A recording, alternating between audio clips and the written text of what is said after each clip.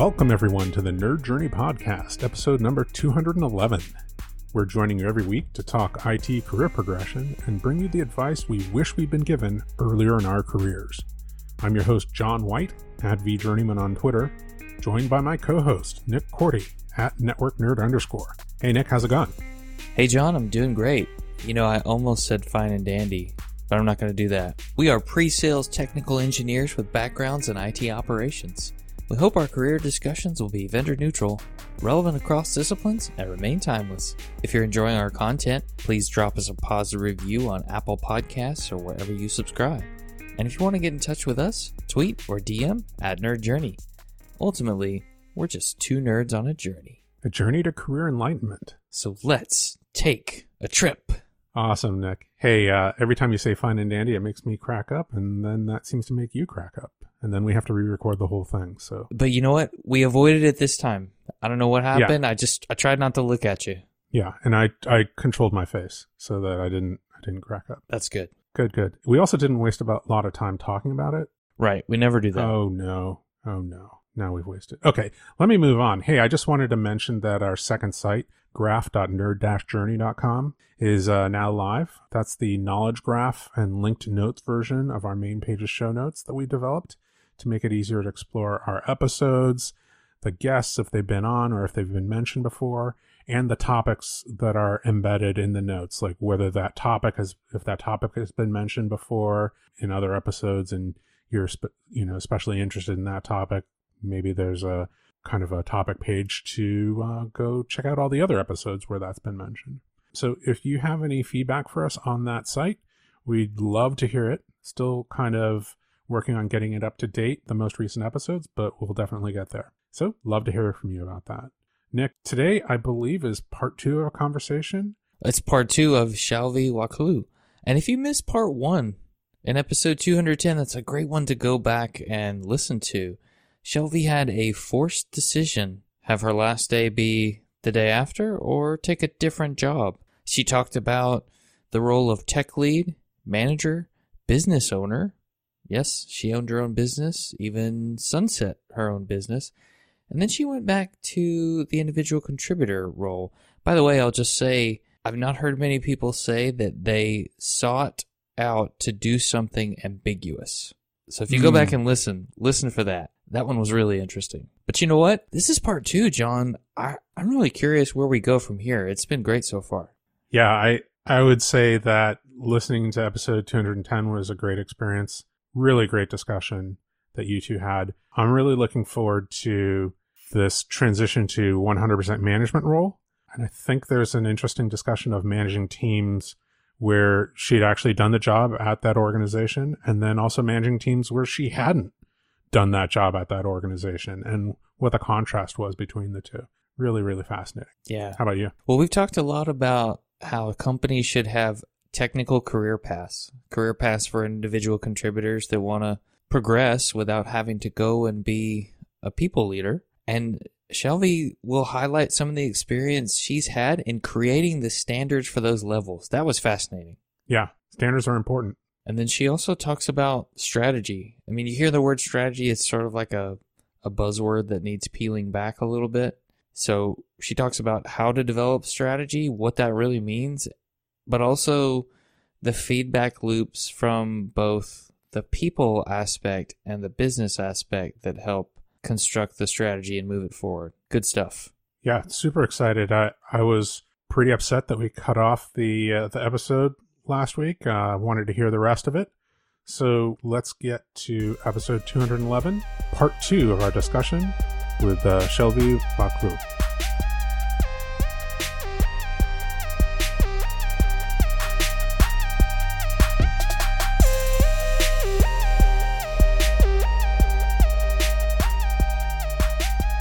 But again, I didn't get my first fully management role where I had no IC responsibilities until 3 years ago.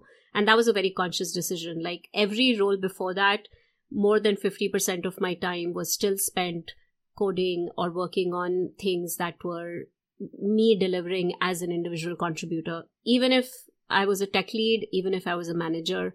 So I did not have something that was more than 50% management until 3 years ago. Oh, okay. So like 1 foot in each world, if you will. Just not haven't fully crossed the line yet. It's like Field of Dreams.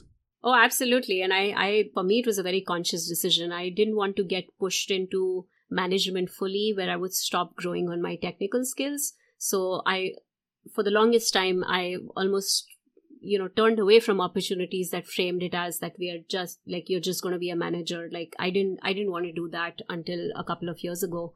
And so it was a very conscious decision for me.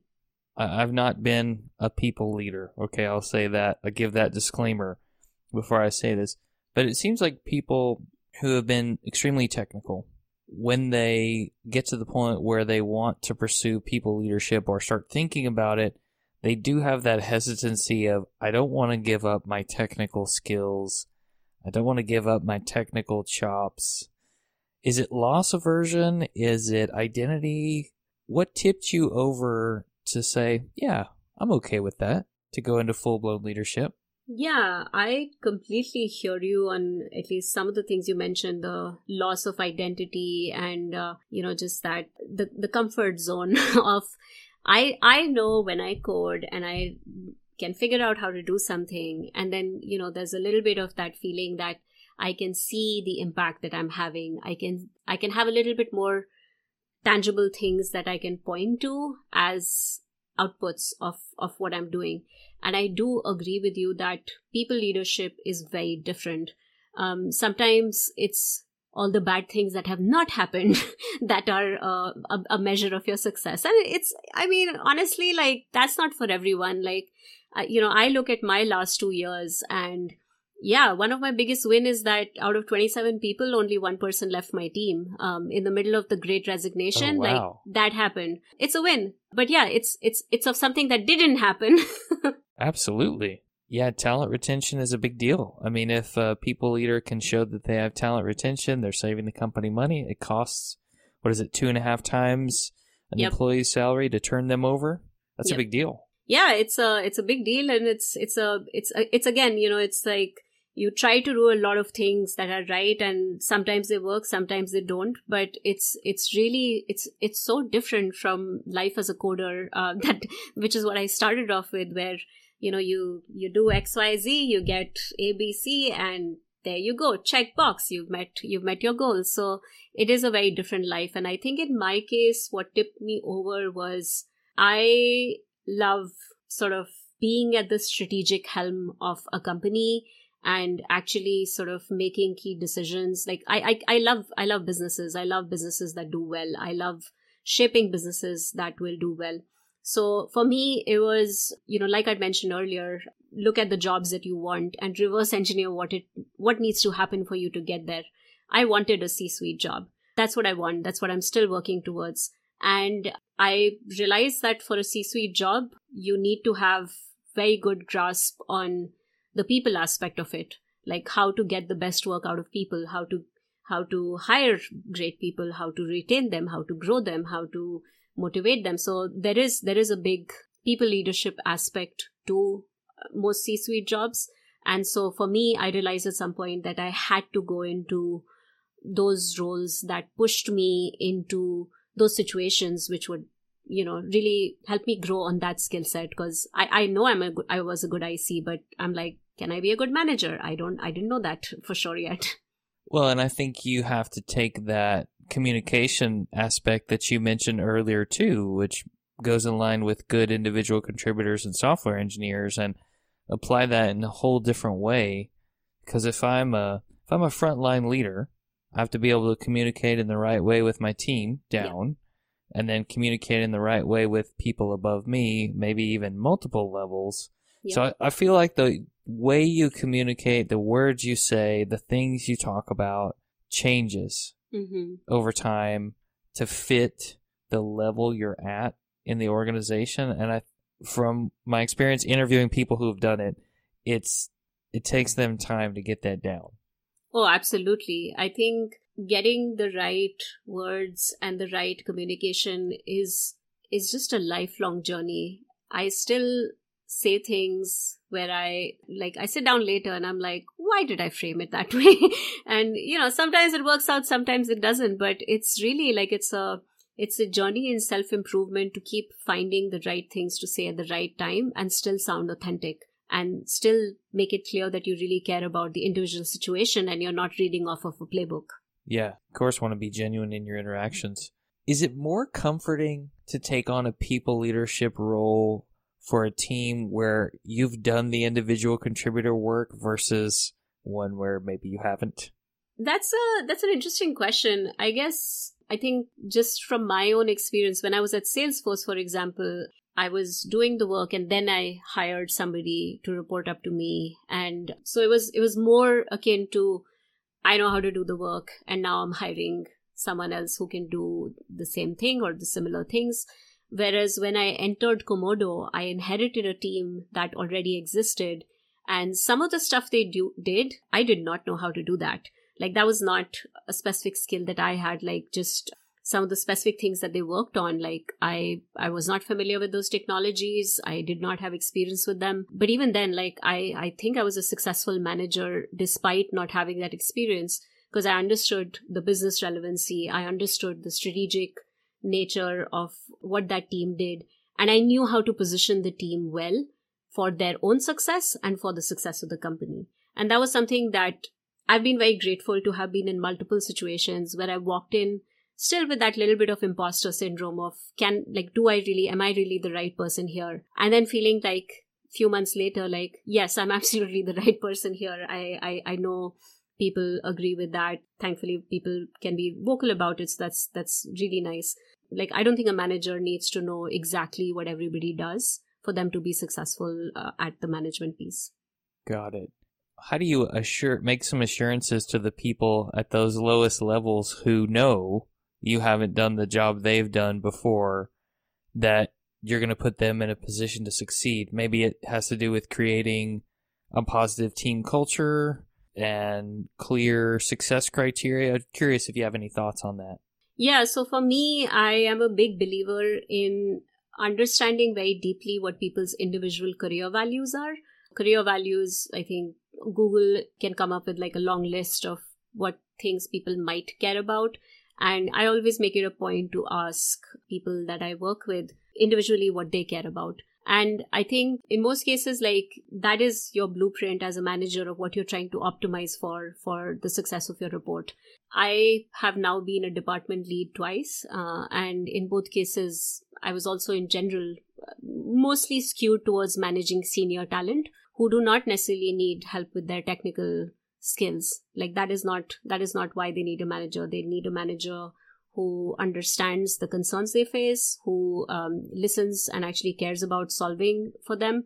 So it's really just building that rapport where they can articulate what is going on that they need help with, and you finding proactive ways to unblock them for those pieces due to the access that you have to senior company leadership. And so for me, knowing those career values is a good way to keep honing in on those specific things that are important to people at that individual level and keeping sort of that eye on the ball of this is what they truly care about. And yeah, nobody has said, I don't know, like Python, maybe I can still help people with, but like, oh, this specific language and this is what I need help with. Like that's not a thing. Maybe for people who are a little more early on in their career, and for them, you can always find them mentors who help them with those specific pieces.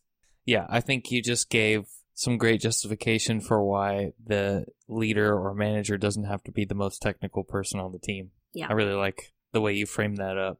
You also mentioned building strategies. So how does the knowing people's career values inform what you build for your strategy?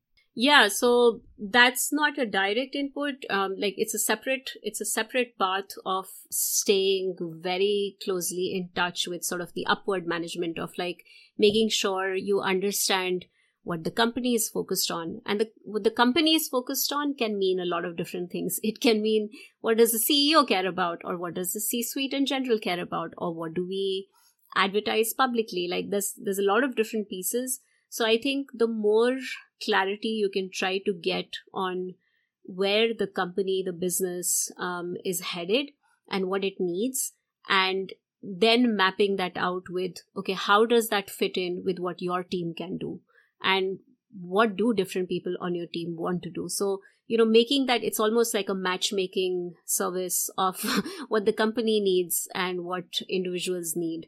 And there may not always be sort of 100% match. And you as a manager, as a leader, have to find the best way to sort of merge those two pieces.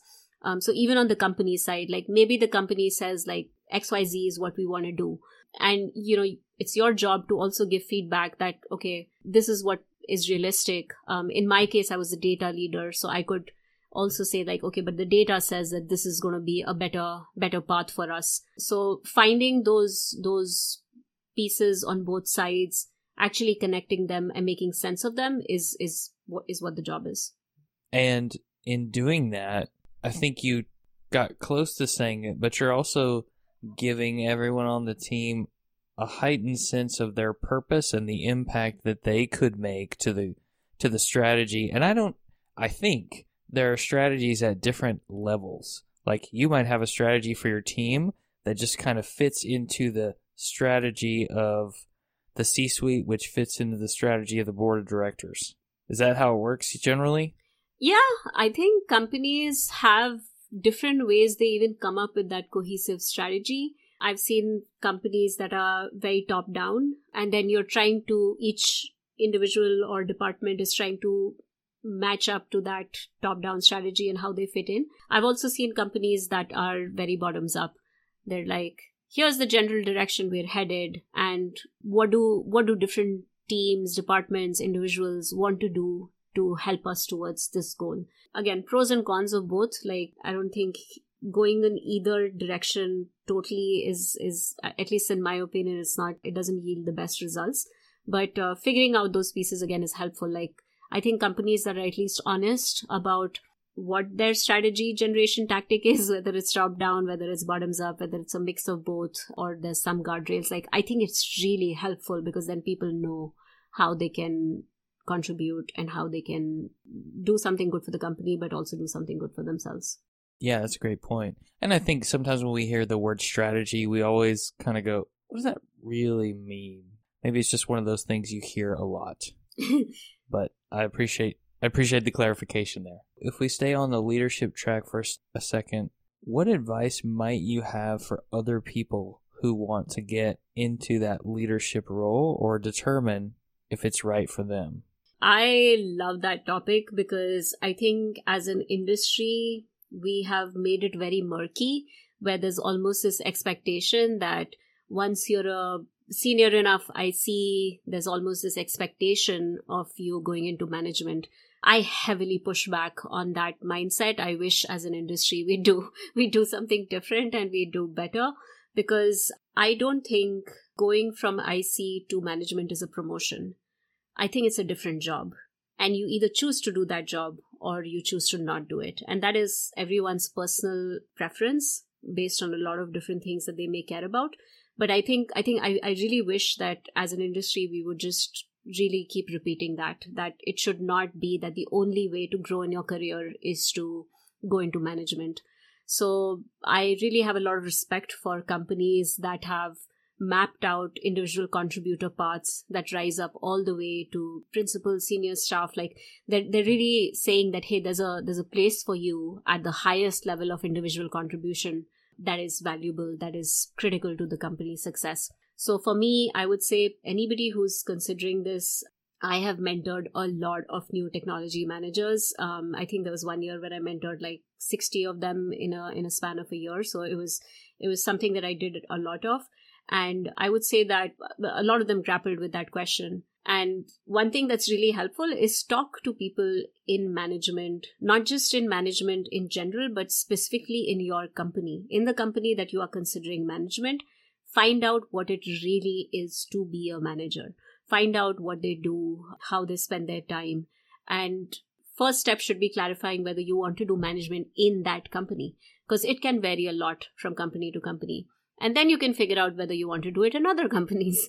And, sometimes the right path may be still to take the opportunity in your current company, even if that's not your exact flavor, to just get a little bit of experience. But I still think that it really helps when people dive into what it actually takes.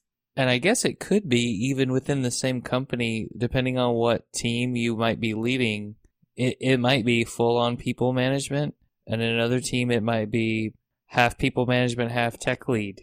Oh, absolutely. Absolutely. Teams come in all sizes, and then things happen, people leave or people join, and there's so many things that can keep changing, and ultimately the manager has to adapt to a lot of different situations, and they are the ones who have to prioritize the success of their reports before their own individual success.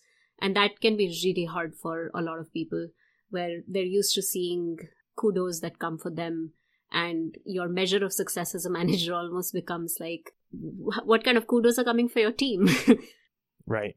That definitely makes sense to me.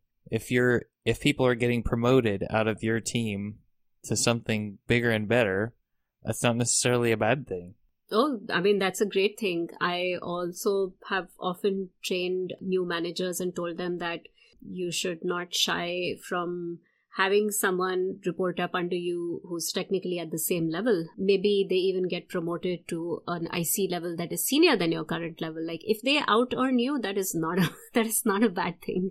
It can be an uncomfortable thing, but it is not a bad thing. Yeah, you actually done some work on this leveling for those higher individual contributors, right? Yes. Making sure that a technical career path or an individual contributor career path exists within the organization. What made you want to do that? And how does somebody even start?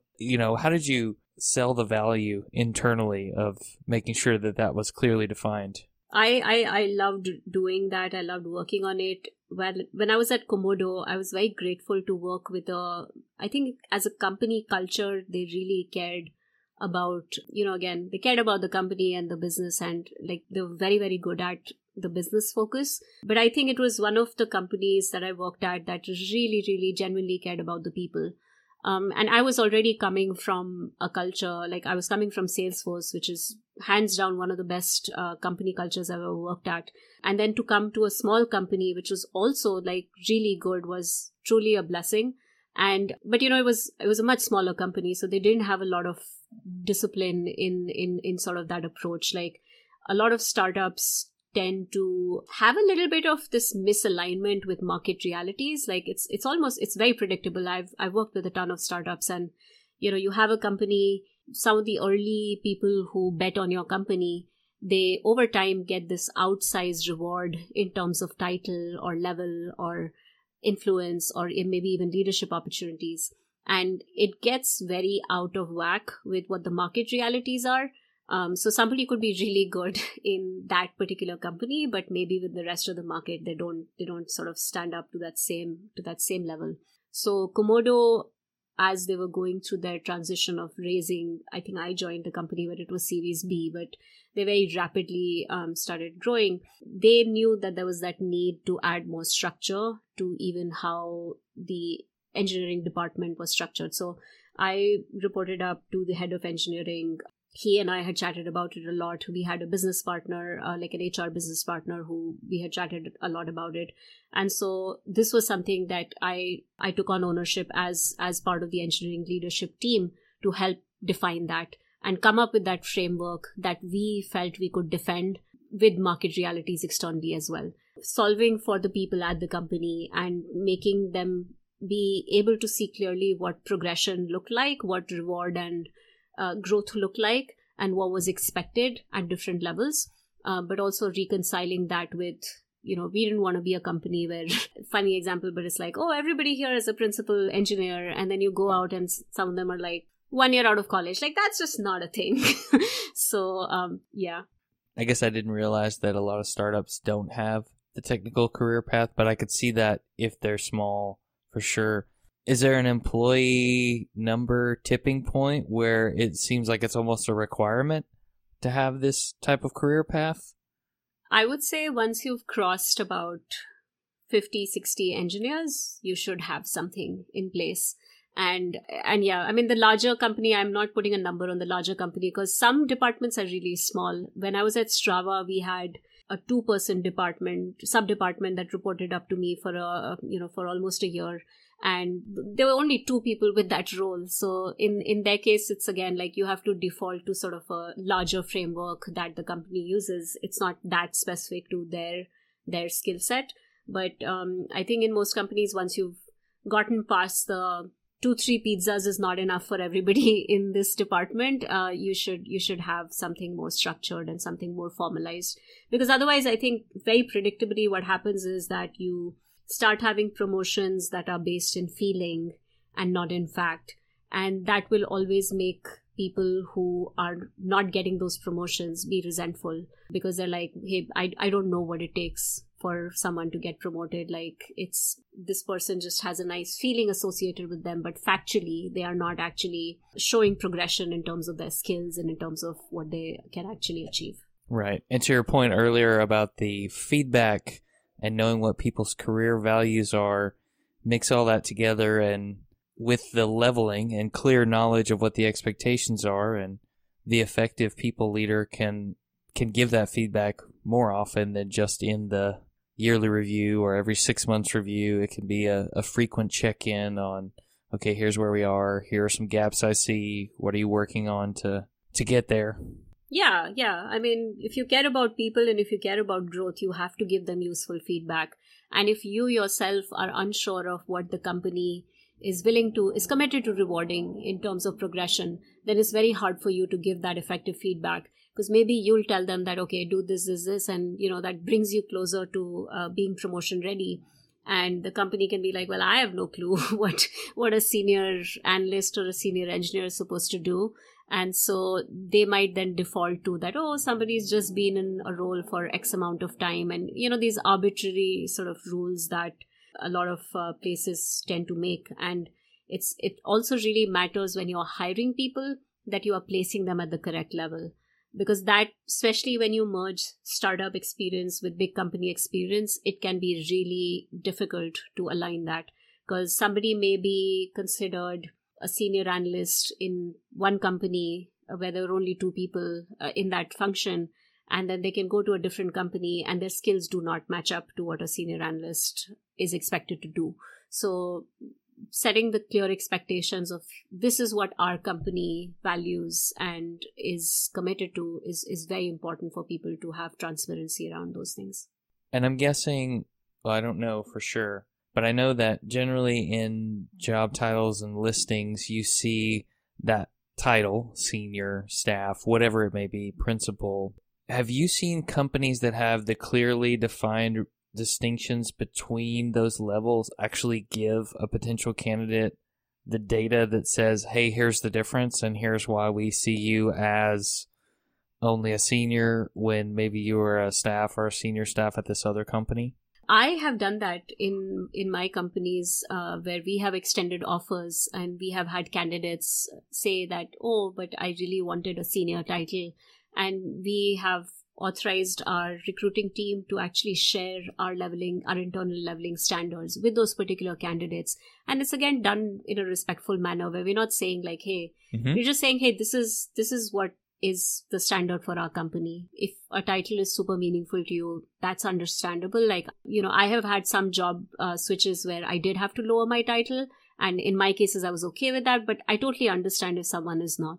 So you do have to be transparent about that. So at least I've done that in the companies that I've worked at. I have asked for that in certain cases as well. I think in my previous job when I was joining, I did ask for it. And I was able to successfully convince them to hire me at a senior title than what was originally offered. So it is helpful to just ask people for that articulation. And some companies do it, some companies don't. It's helpful if they do. Oh, that's a great point. That's a nice tip for people who are interviewing out there. Ask for the leveling distinctions. Hadn't thought about that one before. Fantastic point. Can we go back just a little bit to data science, data intelligence, and that specific field? Can you take just a second to explain what data science really entails for people out there who maybe haven't done it, and how that might be different from what you did as an analyst? Yeah, great topic. And I know some of your listeners may get rowdy with my answers here. So I apologize. Okay. Yeah, I have a hot take on this, which is not a hot take. I keep repeating it on my LinkedIn and Twitter all the time. But, I really wish that our industry would align the terminology. It is so frustrating, even for candidates, to apply to roles where they're unclear about what it actually entails. I worked in a company where everyone who came to be a data scientist expected it to be a machine learning role. And machine learning was barely 5% of what was actually required. It was an analytics role. So I'll clarify the terminology from my perspective, which is what I have looked up and researched and seen as sort of the OG definition. But data science was actually considered the umbrella term that is the science of data. So it encompassed everything from analytics to data engineering to machine learning, and then all the other bits and bobs thrown in, like, visualization is an expectation. There's other sort of pieces like, the pipeline infrastructure, like all of that fits in there somewhere. To turn it back to sort of the software engineer analogy, like that is the full stack data scientists who can do analytics, data engineering, and machine learning. I think what has become more common is that a lot of courses started interchangeably using data science and machine learning. So many companies use that definition interchangeably, and I get it. Now it's so pervasive that it almost seems weird. Like, I always almost clarify, like, here's what I mean when I say data science. So I think what's helpful is to just look at the definition of the job itself and see specifically what parts are expected and what parts are not expected. Sometimes it can be more than one piece. Like, sometimes you can be expected to do analytics and data engineering, or analytics and machine learning engineering, and similarly machine learning and data engineering. Like, so it can be a little bit of a mix and match. I think almost all of them expect some level of visualization capabilities, but again, that can vary. In what you've seen from your experience in various roles at various companies, are most of the people who come into that data science umbrella type role, are they coming from a development background, or does it really vary as to what the person's background is who ends up landing in this spot? Yeah, I think people come in from a very, very wide variety of backgrounds. I do think that engineering development is represented quite a bit. That's what I came in from, but I have worked with data scientists who came from psychology background or a customer service background, or, a lot of like very people-facing jobs or research background. A lot of people with hard math skill sets. So PhDs in probably any discipline, like physicists have become data scientists, and they've become very successful data scientists. So I think there's a lot of different fields that people can come from. An aversion to math is probably a hard line. Like, I think that is the one. Like, if somebody really just doesn't like that piece, I think it's hard. And an aversion to basic coding, I think that's also a hard line. Like, people need to be able to code. I think not a passion, but at least like a wish to want to tell stories. Maybe less so for data engineering, but I would say for machine learning and for analytics, I think it's an important skill to have. And I do think people get it from all sorts of functions. I've had product managers who switch to data science. I've had, obviously, engineers, marketing folks, like tons of people who've come from different functions. Anybody from like that IT generalist background who wanted to jump into the data lake, so to speak? Oh, absolutely. I think that is actually pretty common. Like, there's a lot of people who are able to effectively utilize. There's a ton of free resources out there. There's no dearth of people who are willing to sort of share that knowledge. So, when people are clear about the subset of problems they want to solve and want to explore, I think there's a lot of opportunity out there.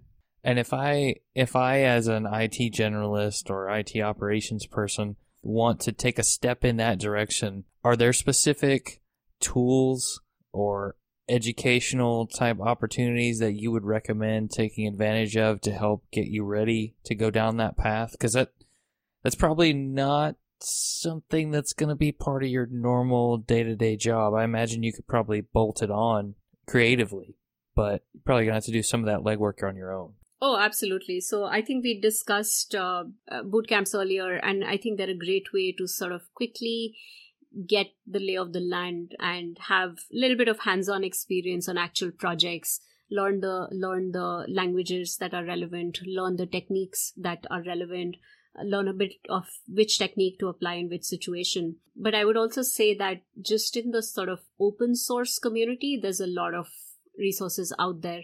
I really love, I think Twitter used to have this hashtag 100 days of code, which was used by a lot of data folks as well. I don't know specifically if there was a data subset of that hashtag, but I did see a lot of data folks who used to post using that hashtag. And there's that Kaggle community that regularly hosts projects and competitions. There's so much open source data out there, like data.gov is a huge source of just, you can practice so much just using, real live data sources that can help you maybe formulate some problems yourself and then see if you can get to an answer that is interesting, that makes sense. And I would imagine there are community groups in this discipline too that people can take advantage of, like on meetup.com, or are there any like online technical communities that you know of centered in this discipline that you've benefited from? Yeah, so Women in Data Science, I mean, again, I have been part of that community as I've spoken at various chapters. I was the keynote in the Miami chapter conference that they ran a couple of years ago. So they definitely have a lot of resources out there. Data Umbrella is also something that I've been a part of. They regularly host events where they cover core technical topics or training that you can benefit from. Most of these communities, like Data Umbrella is a larger one that I think covers everything, and as the name suggests, but the Women in Data Science has multiple chapters that are for specific locations, so you can even join for in-person meetups in your area. Oh, excellent. We'll make sure and link to those in the show notes and link to some of your talks that you have posted in various places. We'll make sure that people get access to those. I really appreciate you sharing. Within the average organization, in the average company, where does a data science organization fit? Is it its own organization? Does it fit under marketing? Does it fit under engineering? Or is there no pattern? There are a few patterns. I think you're very clear that you're not asking where it should. Right. Where have you seen it? If I want to learn more about it at my company, maybe I can go ask people in that area, do you do this? And if so, can I learn about it? Yeah, that's a great point. So I would say most companies that, like, if you start from sort of the smallest companies, at what point do they decide to get a data scientist? Most companies, I would say, either start, like, the three most common places that I've seen it be, like, the first place where they say, like, okay, we need analytics, we need some data science, is either, obviously product and engineering. So you're building something, you want to measure it, you want some meaning, you want to understand the meaning behind it. Marketing is actually a very common place where data science, like the first data scientist in a company, is hired.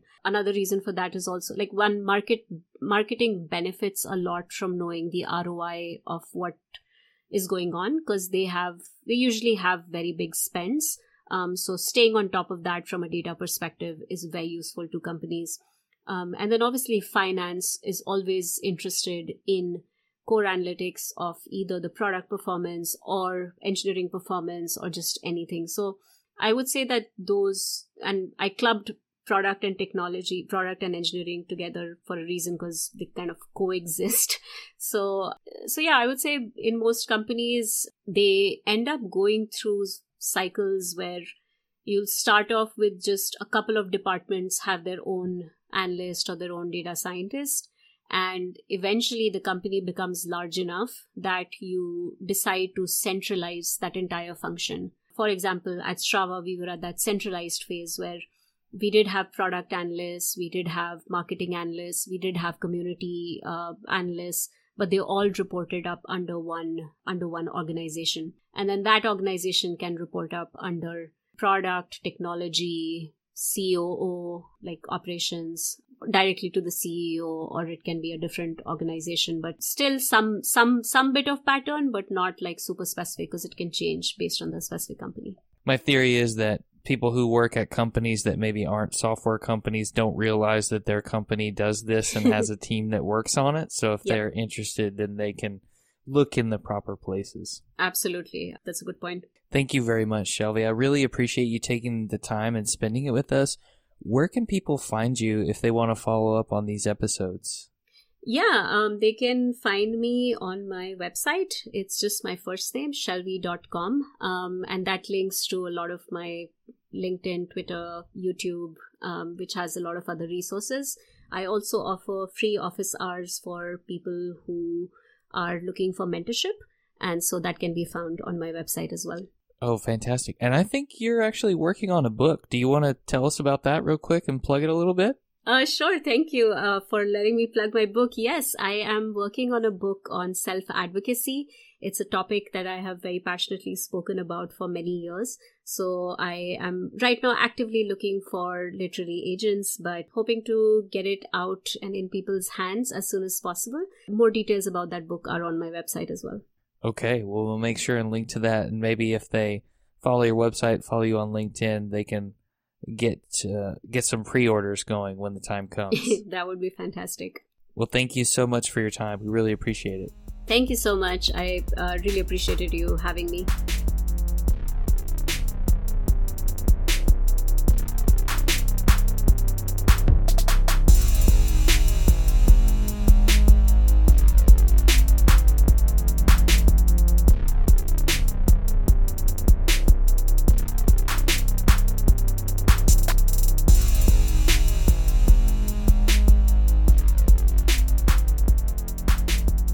Nick, that was such a great discussion. I'm really jealous that you got to have it and disappointed that I couldn't take part, but super exciting. The thing that jumped out at me right away was that I think I mentioned in the introduction, taking on management of a technical team at an organization where you haven't been an individual contributor, and what you have to do to kind of set up success as a manager for that, the building the rapport, understanding what people's career goals are. And then, of course, as Shelby got into a little bit later, translating strategy into something that's relevant for those people and helping them understand how their careers are going to work. Just really cool discussion. Yeah, and I liked her encouragement to really ask about what the title means. Is a manager really a manager in the 100% people manager sense? Is it more of a tech lead? Is it a player coach? How much, quote, managing is included in that title at that company? Yeah, it's a really, really good point. And what do they mean by data science at that company? Making sure you're defining all the terms. Yeah. Totally agree. Because if you're a 100% manager, that's just a different job. I think we've talked about it, many times. It's just not necessarily all the same skills as the individual contributor on the team that one's managing. I don't know, 30, 40% overlap. One still needs to keep one's, technical hand in to understand what one needs to hire for, how to do performance management on that team.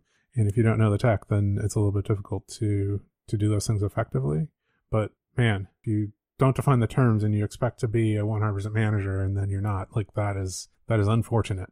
I think the cool discussion of helping those individual contributors map their own career paths was really eye-opening for me. I think that, is super important in a manager, and all the best managers that I've ever had consistent touching base meetings about, hey, what are your career aspirations? Where do you want to go? What is it that you want to do? And then having concrete steps that they recommend that I take to kind of reach those things, and being an advocate for me when I'm not in the room. So all of those things are just, fascinating. And maybe just to pile on a little bit, that discussion of helping first-time managers or, managers in general to, grappling with the idea of, hey, is this management role really what I want to do with the rest of my career? Or is this, just a brief stay and then I want to become more of a senior individual contributor again, rather than a manager? all important questions to ask. And it's really interesting to hear about it from somebody who's gone through that process and then helped other people go through that process. Yeah. And it's not, I guess, extremely different from somebody who is a network administrator and they decide that they want to go and work on storage. It's a different job. Doesn't mean they won't carry some of their knowledge with them, but it is very different. And we've had multiple guests speak to that. And Shelby was almost explicit, like in saying that you might not even really think about it as a promotion. You maybe should just think about it as moving to a different job. Maybe your seniority level might not even change. Maybe there's a different pay scale for managers at that seniority, but sometimes there isn't. Because there's a little bit of a premium placed on that role. On management. Got it. Okay, that makes sense. Now, if you're an entry-level manager and you have somebody who's a principal engineer, then maybe they are out earning you. Mm-hmm. But if you're, senior director or something like that, then maybe not. No idea. Yeah. Well, I think we've talked about that before. And I think the origin on this was Chad Sakich, who said that, some of those higher level titles might be on the same tier as a management pay scale or director pay scale or senior director pay scale, depending on how high you go up. And the requirement is that you have the same impact on the business as somebody at those higher levels. And I'll just go ahead and refer back to episode 45, Career Conversations with Your Manager, to follow one of the points you made. If you aren't having those or are having those, that was a pretty good episode where we talked about what those should entail and why they're important. Right. There's something about leveling standards. That discussion was interesting. What was your reaction to that? I thought it was a great point that the job leveling standards across companies are likely different. So if I'm a senior level sales engineer at this company, that might actually be staff level somewhere else. And if my company has no standards and I think I'm senior staff level and I go somewhere and they say, well, actually you're really just a senior. Right. But if they have the standards, they can back that up with why, and you can help understand it when you accept the role instead of I don't really like that title, but I think I'll take the job. Right. I never thought about asking for it in an interview, though. That's a really good point. In an interview, if you can articulate what the standards were for your title, then that helps the organization understand how to level you in their context, right? Yeah, like here's the level of impact I'm supposed to make within and without, inside and outside the organization at this tier within this company. Right. Is that the same as what you're saying? Right. How about that swath of resources for those who want to get into data science? I mean, I've not tinkered around with these tools, honestly. I think it would be fun to do that. And if you go and participate in some of the communities that Shelby pointed out, like the Kaggle community and a couple of others, certainly there are meetup groups out there. You can see the types of problems that folks in the data science space are solving. And that's a pretty big umbrella from what she told us. Oh, yeah. That actually had me inspired to go do some of that stuff. Check out the Kaggle community. I was aware of it, but I hadn't really spent any time or effort to dive in. But the idea that, one could get even like a cursory exposure to kind of the types of problems and the methodologies for learning about how to solve them and take a look at other people's work and how they went about doing it. I mean, that's kind of the model for learning how to learn something really effectively. And that's just a fascinating idea. I was just going to let the AI do it for me. Just type the problem into ChatGPT and then have it spit out the answer? Yeah, something like that. Is that how it works? Yeah, where does that fit within an organization? Who does ChatGPT report to? I thought it was cool that her answering the question about where data science sits within an organization.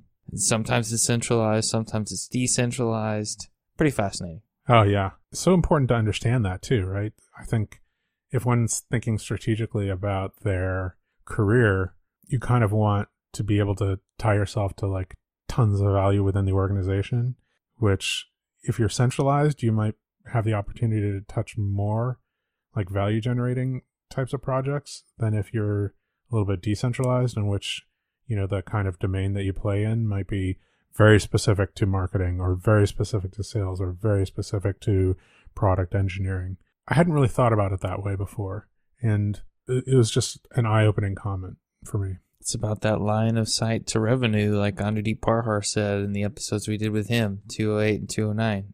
Anything else before we get out of here? Again, I thought that was just an amazing conversation. Nothing here. Fantastic. I would love to talk to more people that have gone into data science. It's just a reminder that we want people to subscribe and give us a positive review on Apple Podcasts or wherever you're listening. We want to know if we're being helpful and are always looking for interesting questions to ponder. We're collectively on Twitter at Nerd Journey. And special thank you again to Neil Thompson over at Teach the Geek for recommending Shelby as a guest and helping make the connection. Yeah, Neil, thanks a lot. It was just awesome. What a great connection there. Well, farewell, listeners. Tune in next time as the journey continues. I'm John White at VJourneyman, for Nick Cordy at NetworkNerd_, signing off. Adios.